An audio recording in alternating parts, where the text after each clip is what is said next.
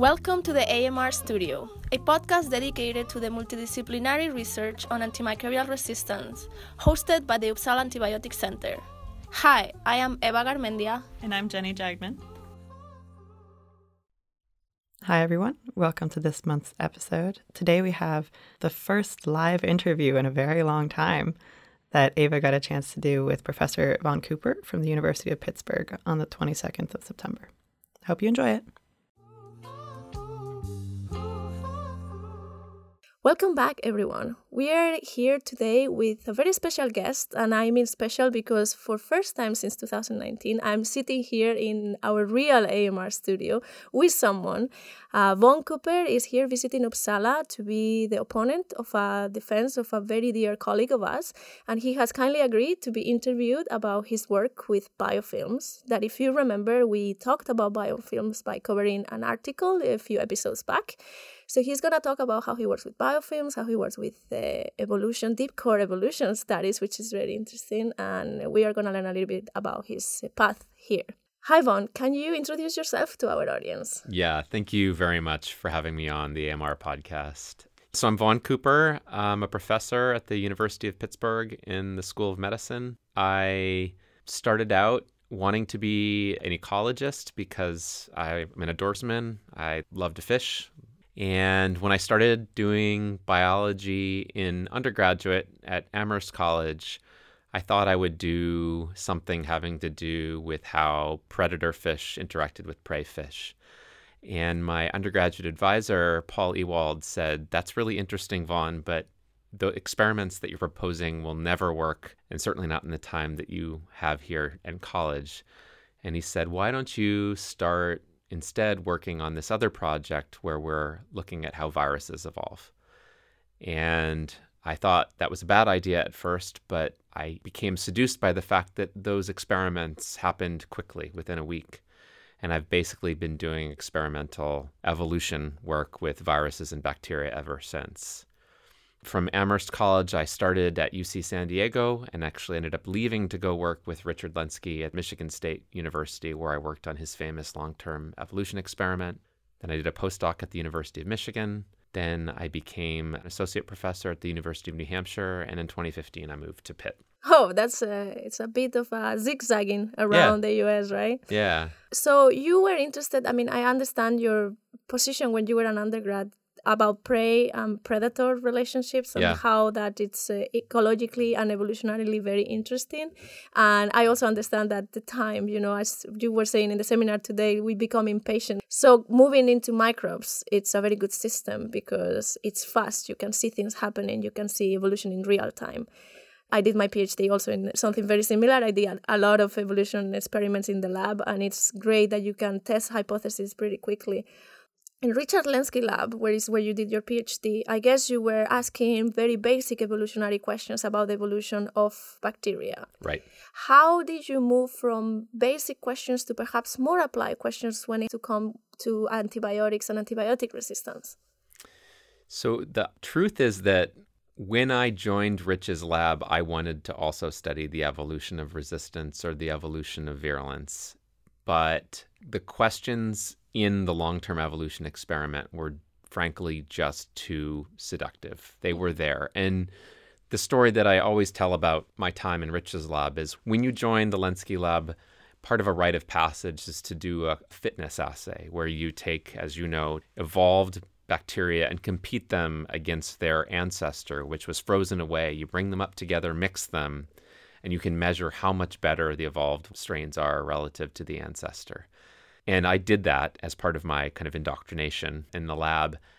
And seeing the change in real time with those red and white colonies was captivating, right? And so that pretty much captured me for the rest of the time. And I wondered how that measurement fitness in the lab environment was affecting their ability to grow in other environments. And so I studied specialization. But I never really lost my interest for questions like the ones that I came with, or what makes bacteria, how do they become better pathogens? How fast does it happen? What are the genetic pathways?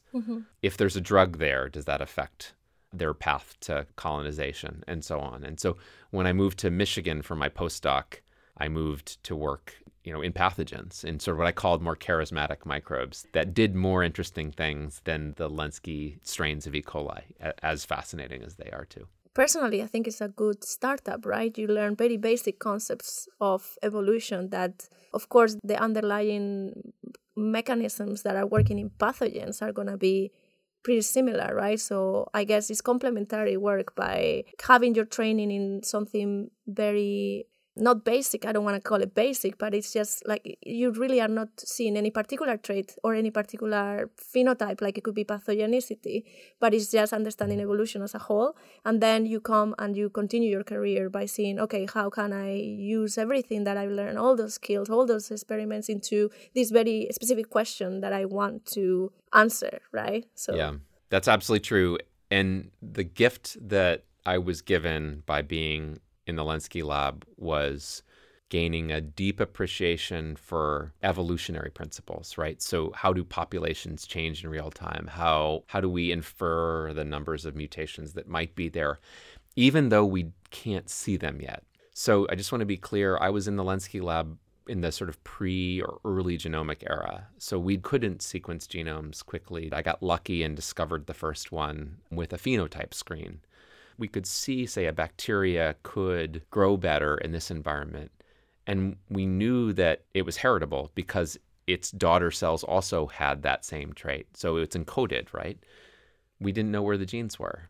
And so when I moved to working on pathogens, I was thinking, well, someday I'm going to be able to discover the genes, the mutations that allow Pseudomonas or Burkholderia, these are cystic fibrosis pathogens. How do they actually evolve in the CF airway? How does that make them more antibiotic resistant?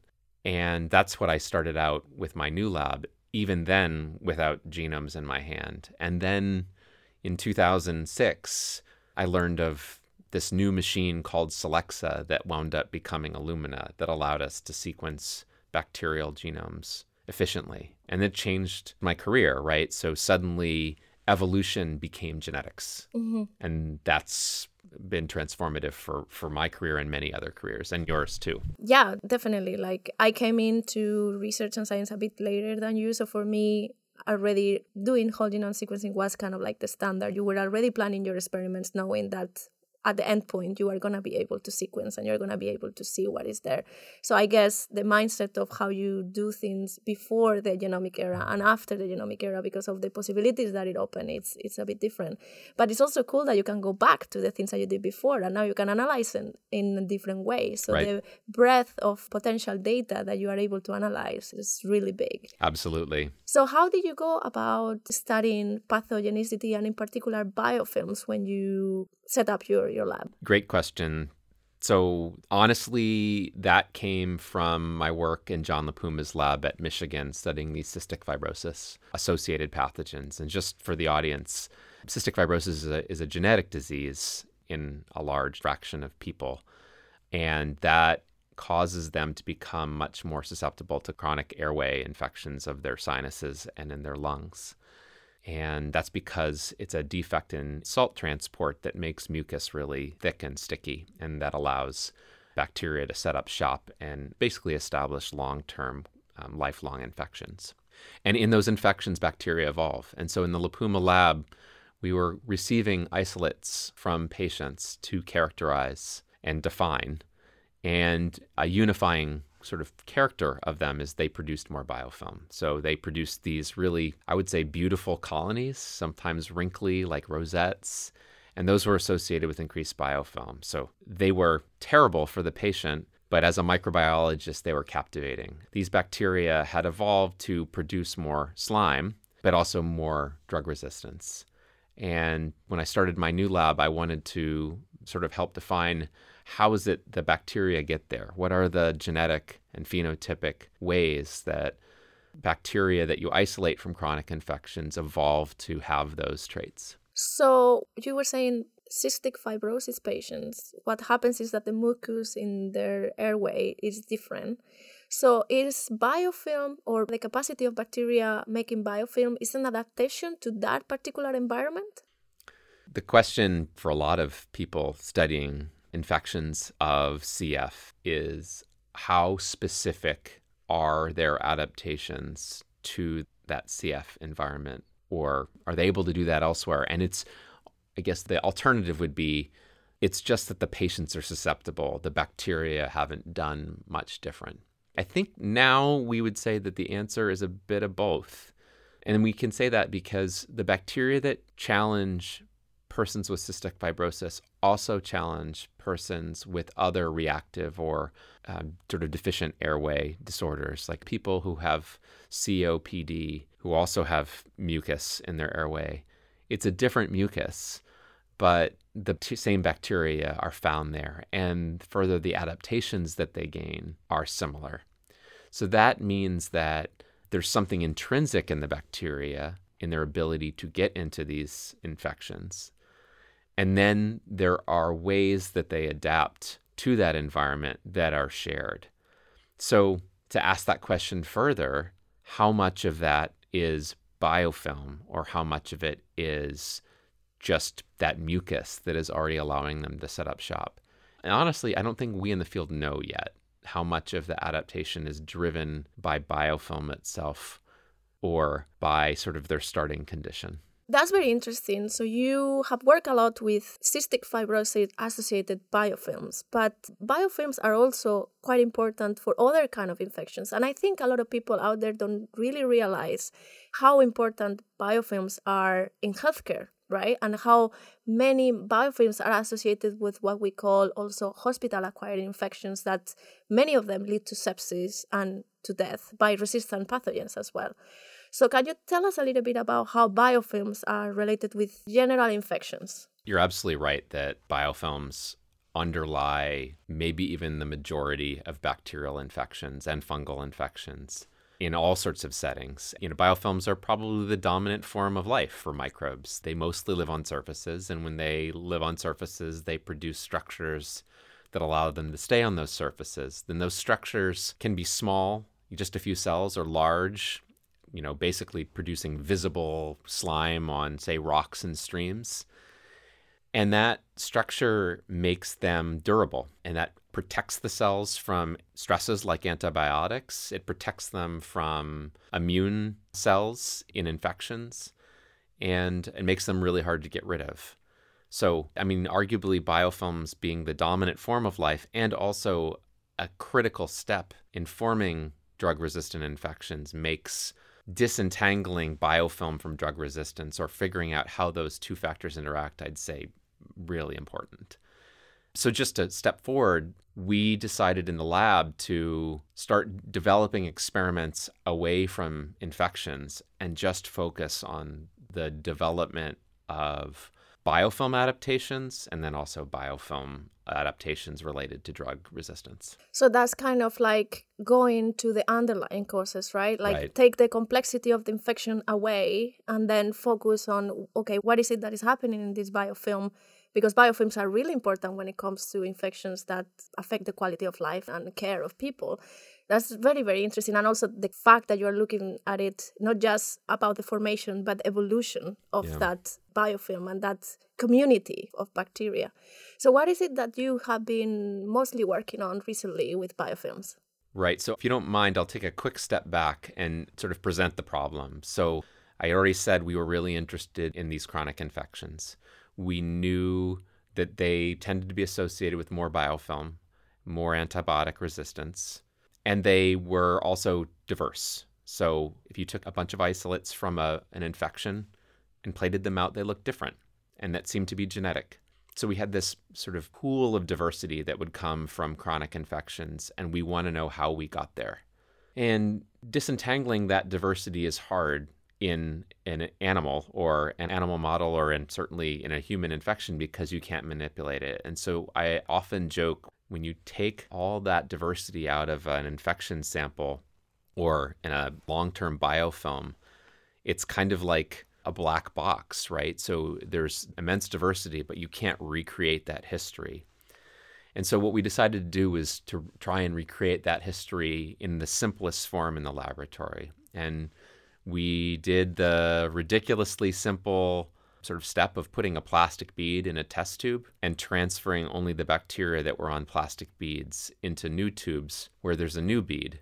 So the cells have to attach, form a biofilm on the bead, and then in the next day disperse and colonize a new biofilm upon transfer.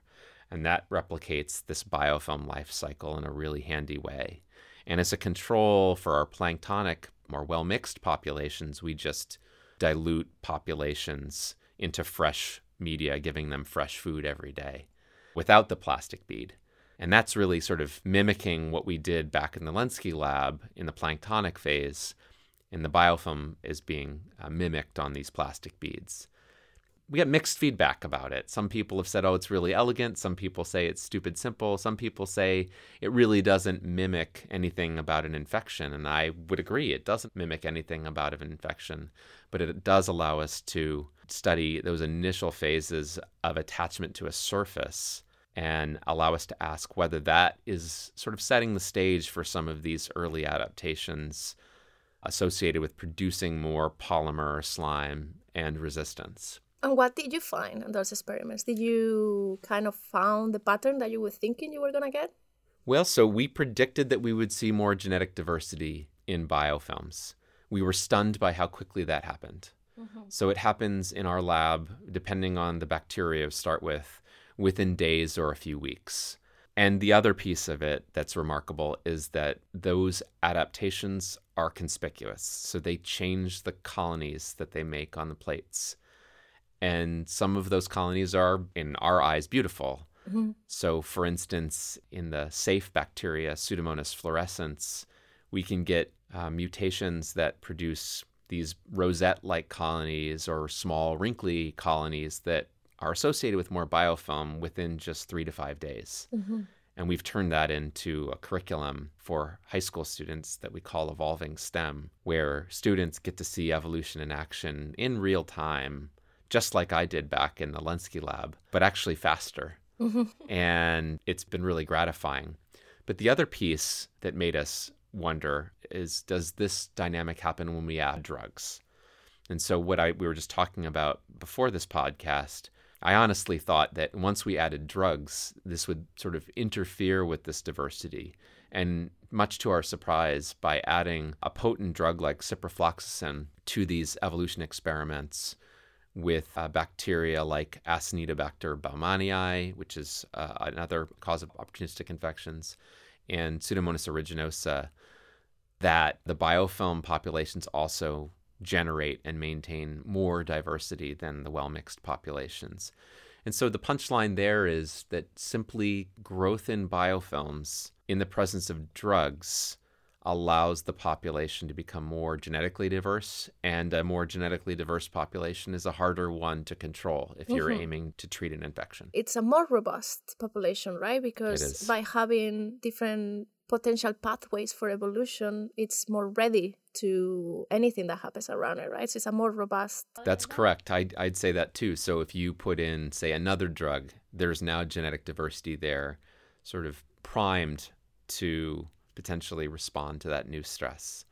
And then on top of that, the way the bacteria adapt is different. And the biofilm actually protects them from the drug. So the cells in the biofilm are not actually perceiving the drug as much as cells that are dispersed. And so that gives them a shield. So they don't actually become as resistant, but they're still just as hard to kill. Mm-hmm. So the way they adapt is through mutations that cause less deficits in their fitness.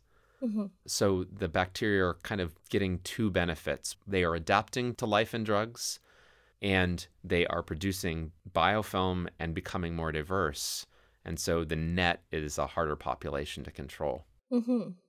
That's very interesting. And it has a lot of implications for treatment, right? When we think about what do we consider a susceptible population versus a resistant one, it might be different depending on the kind of infection we're talking about, which can be really relevant for doctors and practitioners out there to decide how to treat their patients. You're absolutely right. And here's a potential action from this discovery. The actual mutations, the genes that drive adaptation in these biofilm and drug-treated populations are different. That is potentially diagnostic. if you could, say, sequence those clones from an infection and ask, are they adapting to biofilm or not? Is the way they're becoming resistant biofilm associated or not? In the Acinetobacter experiment that I was just talking about, those mutations sometimes increase susceptibility to other drugs. And that is a neat discovery. It's a phenomenon called collateral sensitivity. So what that means is that they become more resistant to drug A, but they become more susceptible to drug B. And that leads to the idea that combination therapy or sequential therapy might control that. And so the postdoc, Alfonso Santos Lopez, who's since become an independent researcher in Madrid, showed that collateral sensitivity can be exploited. And so by, in turn, evolving in drug B, they become susceptible to drug A, often by the same genes, mutations in the same genes. So that you can imagine then designing a therapy in sequence that would control a population that might normally not be controlled. That is very interesting, and a lot of food for thought and action there, and trying to introduce all these things into a model. It would be really good, I would say, for the clinic. So I agree. And a lot of other really smart scholars have been working on these collateral or combination therapy projects. And unfortunately, those researchers have mostly been frustrated. So it turns out that bacteria can adapt to more than one challenge at once. And just in our lab, recent postdoc, Dr. Francine Arroyo, did do that and showed that these same bacteria can solve two problems at once, but they experience underlying trade-offs that in turn may be exploited by other stresses. And so we're always hopeful for sort of Achilles heels emerging in these combination therapies. Hopefully we'll see where the field goes. Moving a little bit forward on the interview, I am very curious about your experiences working with people from other disciplines or adjacent disciplines, because I imagine you are a pure on evolutionary biologist, geneticist, and then you move into the field of pathogenicity and antimicrobial resistance as well. And I assume you have been to conferences, which sometimes are not really just the core of what you're doing, but you're trying to bring your results to those people.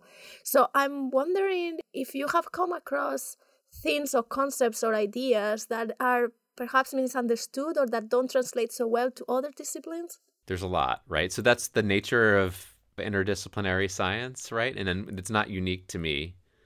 I'd say one major point that I need to clarify is that when we study evolution with the power of whole genome sequencing, that the data are not impossible to manage. In fact, sometimes the findings can be as simple as finding one mutation.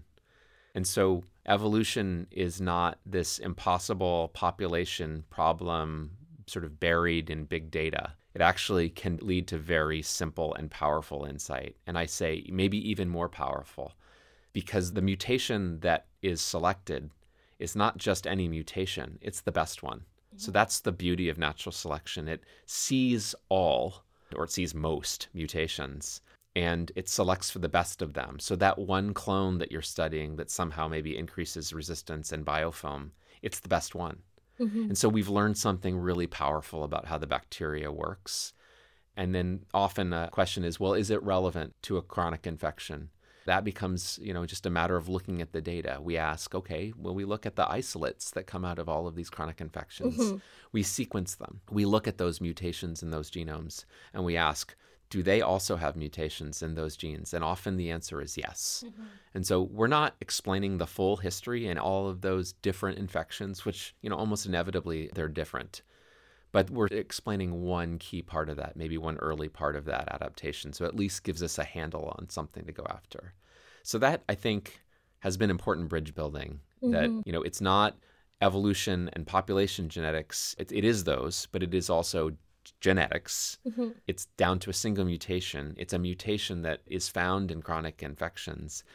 And it may be relevant also to a problem in immunity or a problem in pharmacology, which becomes a further bridge. Yeah, what I love about genetics, and you're saying this, is that natural selection gives you the answer to a problem that is there. And by understanding the answer, you can really understand what the underlying problem was. And it's with this mutation, it's also telling you something about the physiology, the metabolism, the relationship between the bacteria and the immune system in this setup. And if you are able to do simple, elegant, so-called elegant experiments in the lab, and then you are able to tap onto all the data that is available from these clinical isolates, and then you see parallels, you can really draw a lot of conclusions, I would say, right? I would agree. And you did a great job of sort of selling the approach. But the honest point is that we often don't understand all of the reasons why that gene, those mutations are the best. I mean, that's a big question. Why that one and not another one?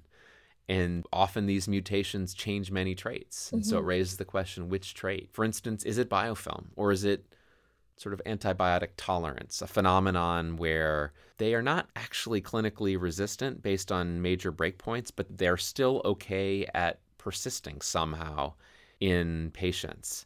And that's, I think, now a big motivator for us is, maybe you've talked about with your listeners, a lot of treatments fail, meaning the patient is treated with lots of drugs, and then you pull those isolates of those bacteria or fungi out of those infections, you bring them to the lab, and they're not clinically resistant based on standard laboratory measures. So why did it fail? And it sometimes goes through these mutations that are doing multiple things, right? They're linking multiple traits like biofilm or resistance or tolerance. We don't know how that works. And that's, I think, an exciting new area of study. It's discovery work, but hopefully it's discoveries that's going to point to different ways of controlling infections. And also analyzing the data, right? Not just relying on the gold standard. Now we know, okay, even if it shows sensitive in the paper in this test, it might actually not work for my patient. So how can we include that? Absolutely. Yeah, that's very important and very insightful as well. Unfortunately, we're running almost out of time. We've been talking for a little while. It was very great to hear about your work and to get a little bit of an insight of how a pure evolutionary biologist moves into these more applied fields and looks at the problems from this evolutionary biology and genetics mindset, which is very nice. Before we sign off, I would like to ask you if there is any sort of wish list or hopes that you have for the future in your field or fields that you're interested in, and what would you like to see more of? What do you want our listeners out there that have the potential of doing something? What is it that you wish there would be? I'd say the first thing is that evolution is intrinsically beautiful, but it's also can be incredibly useful. So these studies where we're following infections in near real time with high resolution can teach us a lot about how evolution works, but can teach us a lot about how infection biology and antibiotic resistance work. And I hope that motivates people to study evolution for itself because, it's a useful science. I think the other is that it's something that happens quickly. And so it's the kind of work that many people can do in lots of different classroom or research settings. It doesn't have to be as intimidating or sort of old and historical as the field is often portrayed. For sure. And it's also so great to learn about how different things apply to different systems. Right. The underlying basis is the same. And I really love that quote that is like, nothing makes sense in biology if it's not under the light of evolution, kind of. Yeah, and I think that's right. And often people look at that quote and think, oh, that's nice, but it's really a historical insight. And I think what you and I and your listeners know is that resistance can evolve quickly in real time. And what I'm saying is we can make sense of it and hope to plot next steps that can control infections. Definitely. That's beautiful.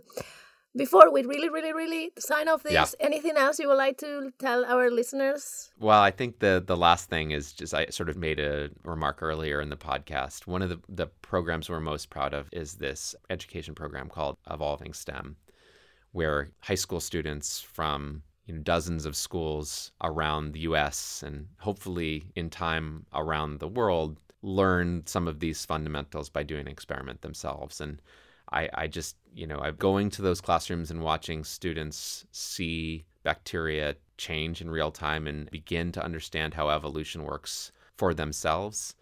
I really wish I could have learned that at that time, and I would hope that others can discover that program themselves. So if they want to find out more, they can find us through our website, evolvingstem.org. We will leave a link in the show notes for sure. Thanks so much. We can we can share it around the world, hopefully. Yes. All right.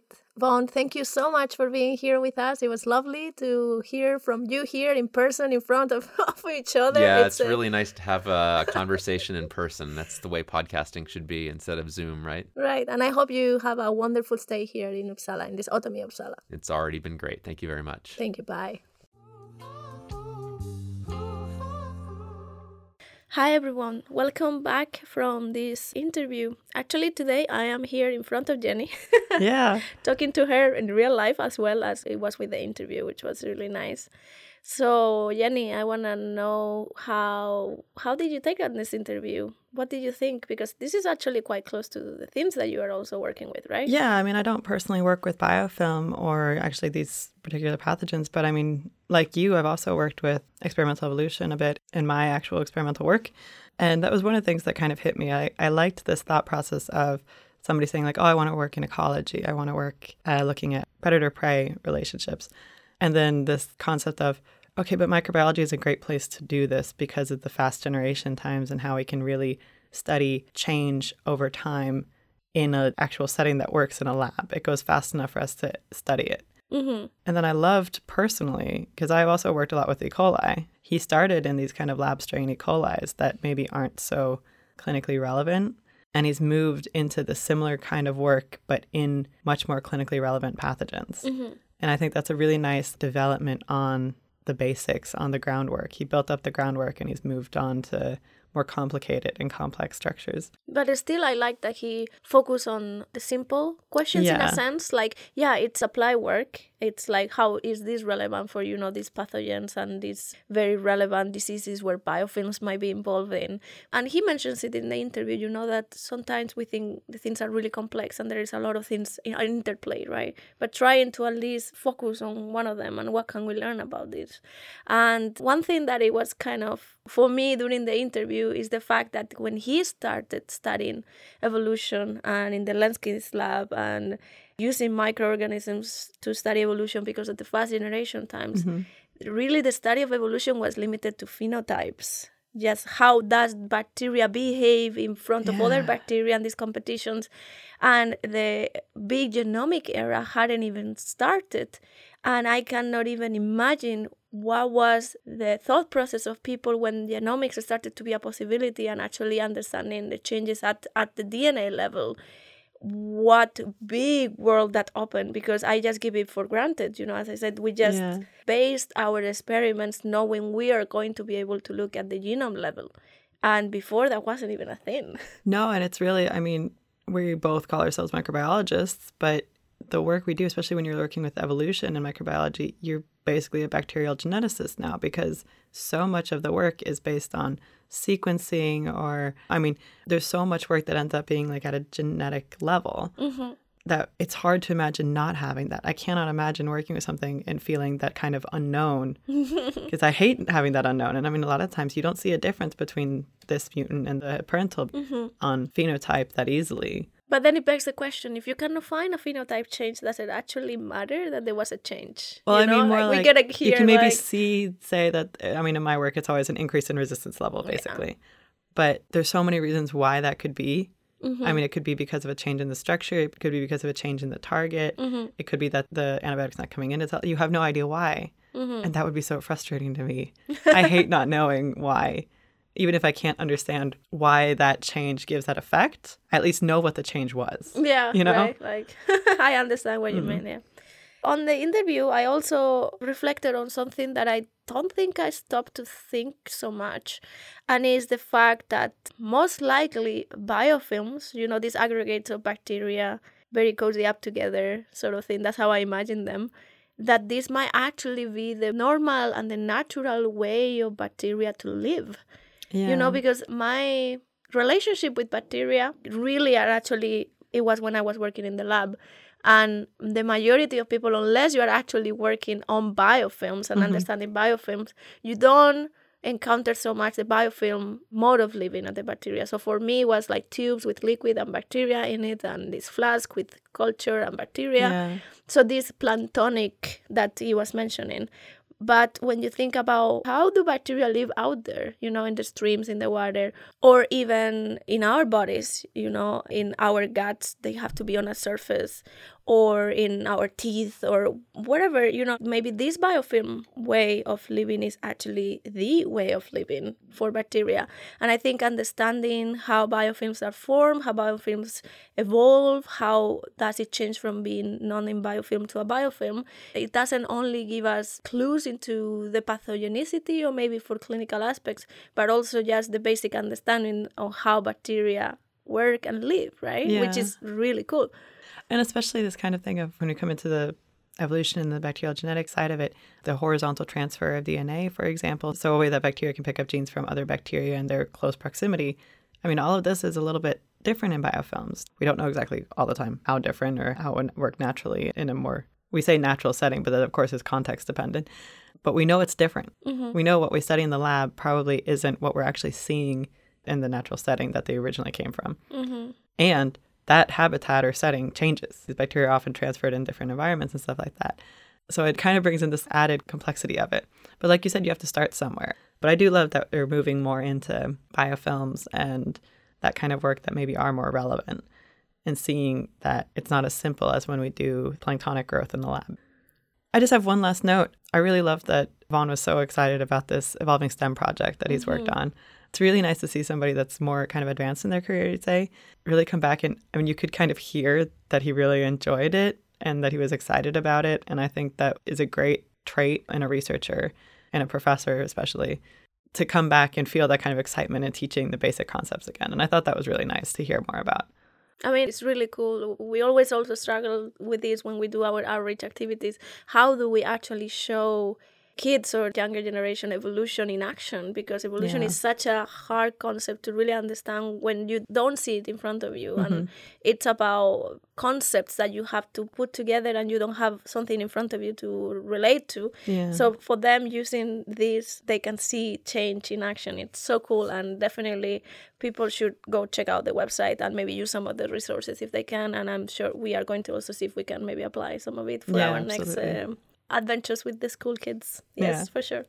All right, I think with this, we can move on to the news section, which comes in a little bit busy and filled up with stuff this month, right? A lot happened. Yes. All right, see you there. Welcome to the news section for this month of November. Jenny, I have you here in front of me and I feel like I want to talk a lot with you. Like now it's a nice setup.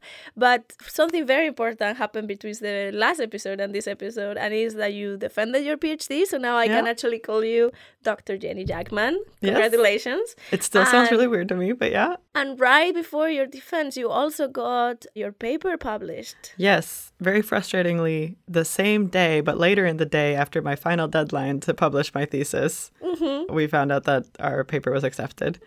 So I couldn't include it as accepted in my thesis, but the important thing is that it's published. Yeah. So our paper titled Low Levels of Tetracycline Select for a Mutation That Prevents the Evolution of High-Level Resistance to Tigecycline, published in PLOS Biology in late September.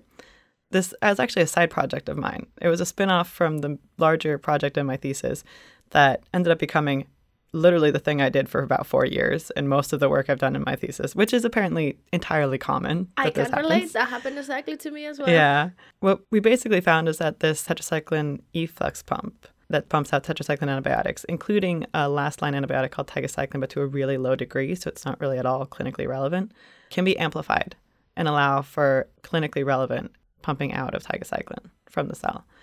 However, we also found a mutated version of the repressor protein that regulates this pump that prevents this kind of resistance development.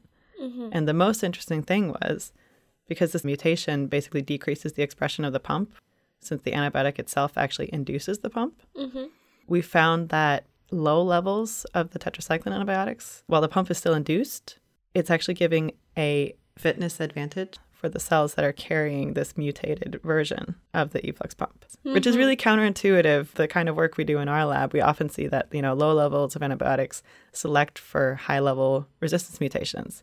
But this was a weird case, or it's not actually that weird, but low levels of antibiotics are actually selecting for something that prevents high-level resistance. Which is good. Which is good. I mean, we'd prefer the antibiotics not to be there at all. But in this case, it's interesting that it works in that way. Mm-hmm. And we also looked a bit into how this mutation has spread and disseminated in the population and why it might exist. Is it just the cost? Is it also connected to other things? But yeah, it's a really interesting story. I really have a love-hate relationship with this paper right now, as I think most people at this point in their careers do with their work. But I'm so happy it's finally published. Great.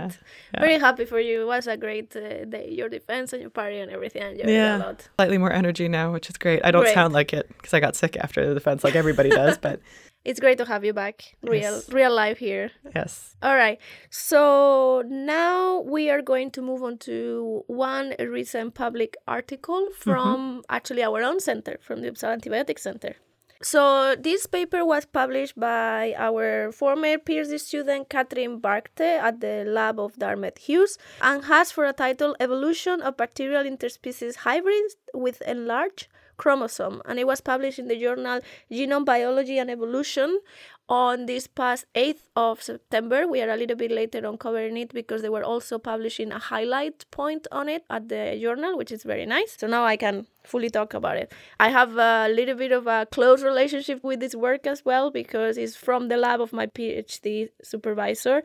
And I did work with not enlarged chromosomes, but chromosomes that are somehow change either in the order of the genes or where the origin is versus the terminus of the chromosome. So it's kind of like the underlying way of looking at how bacteria evolve, and it's really, really cool work. So I am not going to go into a lot of details of it. This is available if you want to know more about like the minutiae of how this happened. You can go and read the article. But the main question of this work is, what happens if when we make a hybrid between two different bacteria genetically, like the genomes kind of fuse somehow, what happens if this event changes the size of the chromosome? So they have this underlying question, and then they try to see with this work, how would these chromosomal hybrids form? What are the mechanisms for this to actually happen? And what would their evolutionary trajectories be after these enlarged chromosomes are created? And what will happen with these enlarged chromosomes? So, as I said, it fits really well with the interview we just had because it's also about these basic evolutionary questions of like, does this happen? Is this related to what might happen in nature? And then if it does happen, how does it evolve? What is the evolutionary trajectories of this? So what they did was to put E. coli and Salmonella together, and by the magic of genetic engineering, which I love, like you just basically make the experiments in a way that if a hybrid can happen between these two E. coli and Salmonella bacteria, which might share DNA, by a conjugative plasmid, which is a plasmid that can transfer between bacteria. So if you can actually make these hybrids, you can select for them. You can kind of fish them out, which is cool. And then you can study them. Okay, how did they happen? How do they look? And then you can, of course, after do evolution with them. So they selected 11 interspecies hybrids with this interchange of genomic happen. And they found that some of them, they just created an extra plasmid with the DNA from both. So they will have a chromosome that is from the recipient, which is Salmonella, and then they will have an F plasmid that will have DNA from the donor, that is the E. coli. But then they also found some instances where there was recombination of the donor DNA into the chromosome of that recipient bacteria. In this case, the Salmonella is the recipient, E. coli is the donor. So they found that, this actually can happen. We can get DNA of a donor bacteria throughout a conjugative plasmid into a recipient bacteria.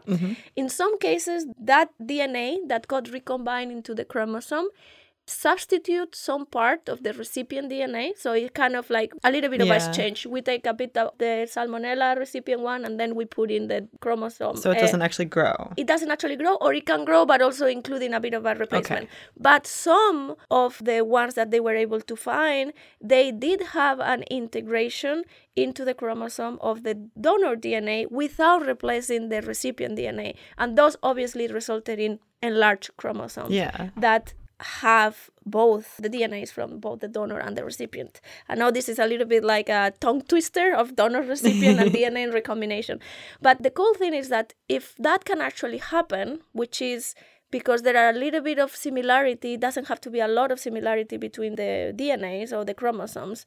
And if you can do it in a way that you don't substitute something from the recipient, this can actually be a way that this happens in the nature, because you don't really need to have a lot of similarity through very long stretches of the DNA. You just need some little part where this can recombine and happen, and then you will end up with these enlarged chromosomes. So then the idea now is like, okay, what happens when these enlarged chromosomes are there? Are they happy? And what they saw is that they are not happy. They're actually growing slower because, the cell is not really ready to have these very large chromosomes. And then when they took these ones and they evolved them in the lab, very quickly what they were able to see is that they could restore the growth. So they became almost as good as the original before any enlargement happened of the chromosome.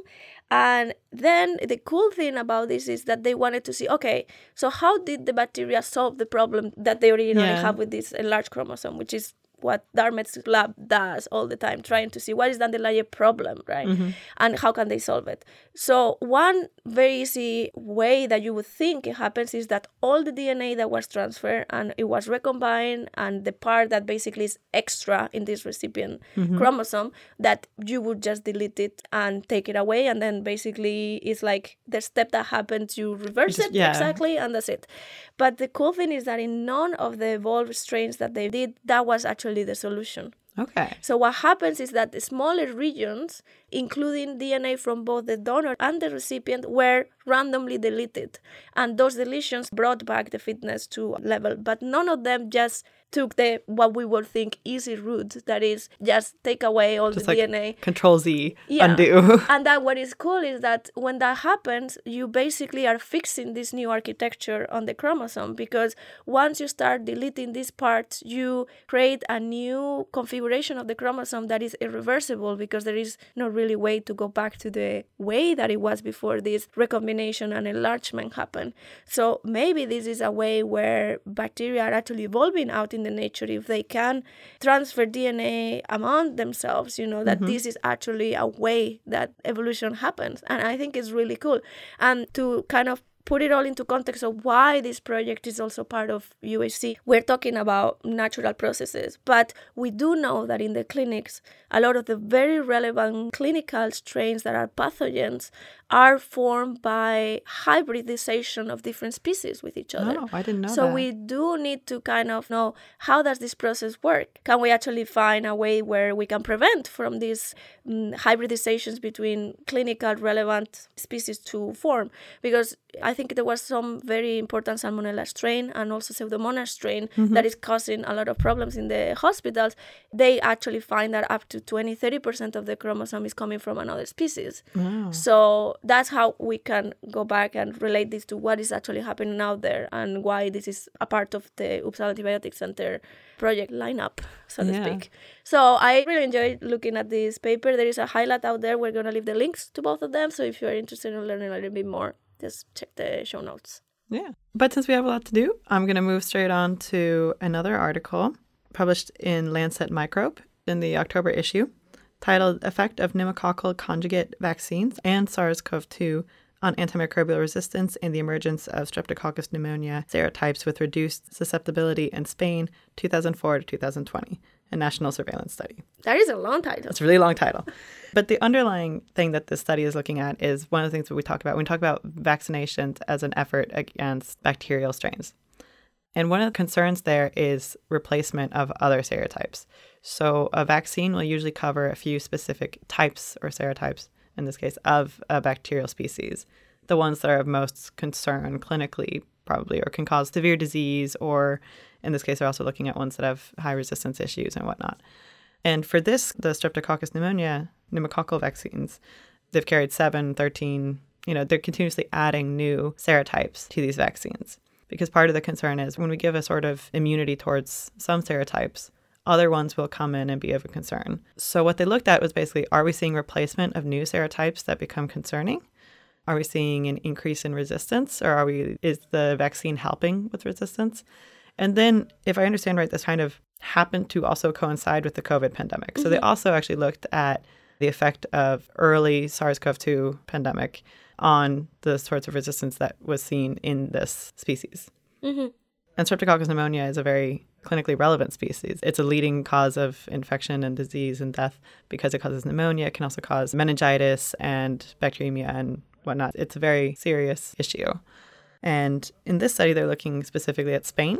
And they look at a few time points, specific years that correspond to what they say early for a vaccine or late in that vaccine's introduction. They look at a couple different ones, what they call PCV7 and PCV13. And then they also talk about a new one that's being introduced now called PCV20. So they carry 7, 13 versus 20 serotypes. And what they see in general is that, yes, when the vaccine is introduced, these serotypes of concern go down. The prevalence goes down. Other serotypes might kind of increase in prevalence, but overall they're seeing a benefit of this vaccine. And when the new vaccines, including more serotypes, are added, then they see the same thing. You know, those serotypes go down. Same thing with the new PCV20. And in this study, they looked at isolates that had reduced susceptibility. So already ones that were basically maybe not resistant, what we'd say a clinical resistance level, but have increased resistance compared to the base level, basically. And they also saw that, yes, that the vaccine helps reduce resistance levels, basically. We're seeing a decrease in isolates with reduced susceptibility in general. This is a continuous thing that they need to keep an eye on. You know, you might need to update the vaccine regularly, keep an eye on resistance levels. But there does appear to be an advantage of using these vaccines, which is just a great evidence that the concept works. Yeah, that's good. Interestingly, they did also see an increase in resistance levels from the brief time period between 2019 and 2020, where they're seeing the SARS-CoV-2 effect. The idea being that there were a lot of antibiotics prescribed early on to try to prevent co-infection with Streptococcus pneumonia because that was a concern. There is some evidence that it is a problem, both that it's an advantage to be vaccinated against this, but also that's a disadvantage to be co-infected. Yeah. So they did see an effect on slightly increased resistance levels. Because of the amount of antibiotics used. Yeah, they're assuming it's because of the amount of antibiotics used. But they saw either way, in the pandemic, there was an increase in resistance levels. So this is also something to keep in mind. Of course, in that situation, doctors did what they could do. But it is something that you need to keep in mind that we might be causing future problems if we don't reduce it as much as we can. Yeah. But yeah, it's a very interesting study. It's open access, so you can see all the information yourself. But it's just nice to kind of have this evidence that the vaccinations can help. Yeah, that's why I thought it was a very nice paper to cover because we talk a lot about how can we prevent AMR. And I think vaccinations to prevent infections, it's really a way forward. And just as proof that it's not just preventing infections, but it's also reducing the burden of AMR within the infections, the basically. Infections, yeah, that's even more targeted. So maybe that is a way to go forward because seeing how difficult it is to bring new antibiotics into the market that are formulated only for resistant organisms, maybe the vaccines only for resistant strains might be an easier way forward. But it's similar to antimicrobials in that you kind of need to keep updating. It's a constant effort, but it's still valuable. Really cool. Great. We, of course, leave the links in the show notes. We kind of have to pull through the things that we want to bring to you today. Some months there is not so much happening. Other months there's a lot of things going on. Just recently we got to know that there is follow-up work published to the very important already seminal paper on the burden of bacterial antimicrobial resistance globally in 2019, which is a paper published in The Lancet that we already covered. Maybe it was half a year ago or something like that. Now there is a paper published also in The Lancet titled The Burden of Bacterial Antimicrobial Resistance in the WHO European Region in 2019, a cross-country systematic analysis. And this is a very similar way done as the other papers, so we're not going to go in a lot of details. They also put it into context of how many deaths are associated with bacterial AMR versus how many deaths are directly attributable to bacterial AMR. And they also do a very nice division into different infection syndromes and which ones kill more people every year in the European region. Just to say, the European region in this paper, it's a lot more than the European Union. So I don't want anybody out there to think that these results mean just the European Union. A couple of years ago, there was a paper published by Cassini and colleagues where they look also at the burden of AMR in Europe, and the countries that they use and the pathogens that they're looking into are a bit different. So please do not compare these directly one with the other. If you read the paper, they talk at length about how those two things compare. But overall, the result is that they estimate 541,000 deaths associated with bacterial AMR and 133,000 deaths attributable to bacterial AMR in the WHO European region, which also includes Russia, which is the biggest country now in this cohort, and Uzbekistan and all the Eastern European, almost two Middle East, Eurasian, countries as well. So it's a big cohort of countries, and the numbers kind of say it all. If you compare this with the previous paper, that means that 10% of all the both attributable deaths and associated deaths around the world happen in the European region. One thing that I think it's bears to mention in this very brief overview is that this analysis includes all empirical data. So the previous article about the global burden, there was a lot of data for countries that had to be estimated because they didn't really have the data for it. Here is all empirical data, which means, there's more surveillance, there is more data available for this area. But it just tells us what we already knew.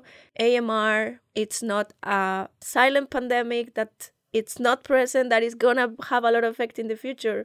It is here. A lot of people are dying now of resistant infections, and we have to do something about it. So this is a very good paper for anybody out there that needs to put the problem into context. This is the reference that you want to give for the European region, basically. And this might sound very cynical, but it's not a problem that exists somewhere else either. I think especially here in Sweden, a lot of people are just like, that's a problem in other countries that maybe are less developed.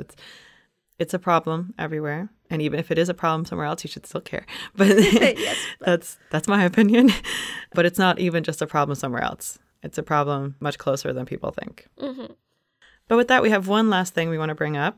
So the WHO released a fungal priority pathogen list. We've had bacterial priority pathogen lists for a while.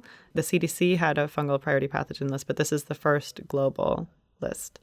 It includes 3 different groupings with critical, high, and medium priority pathogens, and it's based on both disease burden, deaths, and resistance issues, and many other factors. So it's very nice to see this kind of work being done in fungal pathogens as well. It's often a bit neglected. Yeah, we should look for more fungal papers. We have talked about Candida auris. We're also guilty of this, of kind of focusing more on bacterial. We don't focus as much on viral and fungal pathogens. But I think it's really great that they've shown that this is a global priority. And it's important that this kind of list exists.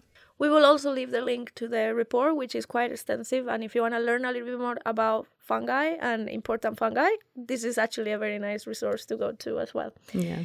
With this, we are covered for the news, but I just wanted to mention a couple of things more before we sign off for this very probably long episode. I don't know how long it's going to be yet. But now we're preparing for the most important week of the year for us, which is the World Antimicrobial Awareness Week, coming up now on 18th to 24th of November.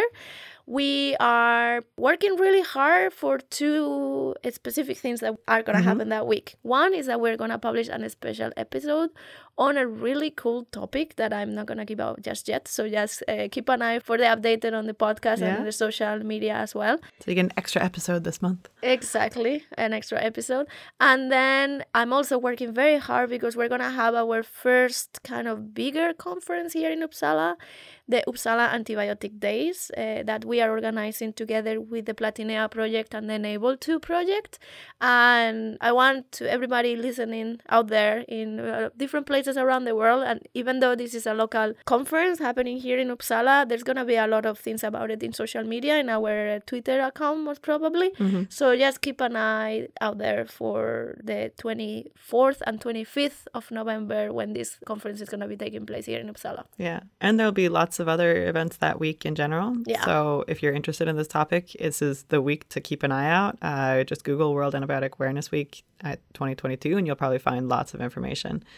And yeah, Definitely. I'm really excited for this. Great. Yeah. I mean, I'm excited for it to be done. Because there's so much you must be to very do. tired. But yeah, I'm really looking forward to that week as well. So thank you, everybody, for being with us one more month. And I hope to see you on this special episode coming up and then on the next regular episode. Bye. Bye. For more information about the Uppsala Antibiotic Center, please visit our website. You can find a link in the episode notes. You can also follow us in Twitter. Our handle is UAC_UU. This episode was brought to you by the AMR Studios, composed by Eva Garmendia, Jenny Jackman, and Po Chen Tang. And a big thank you to Henrik Nyss for letting us use his song Sound the Alarm.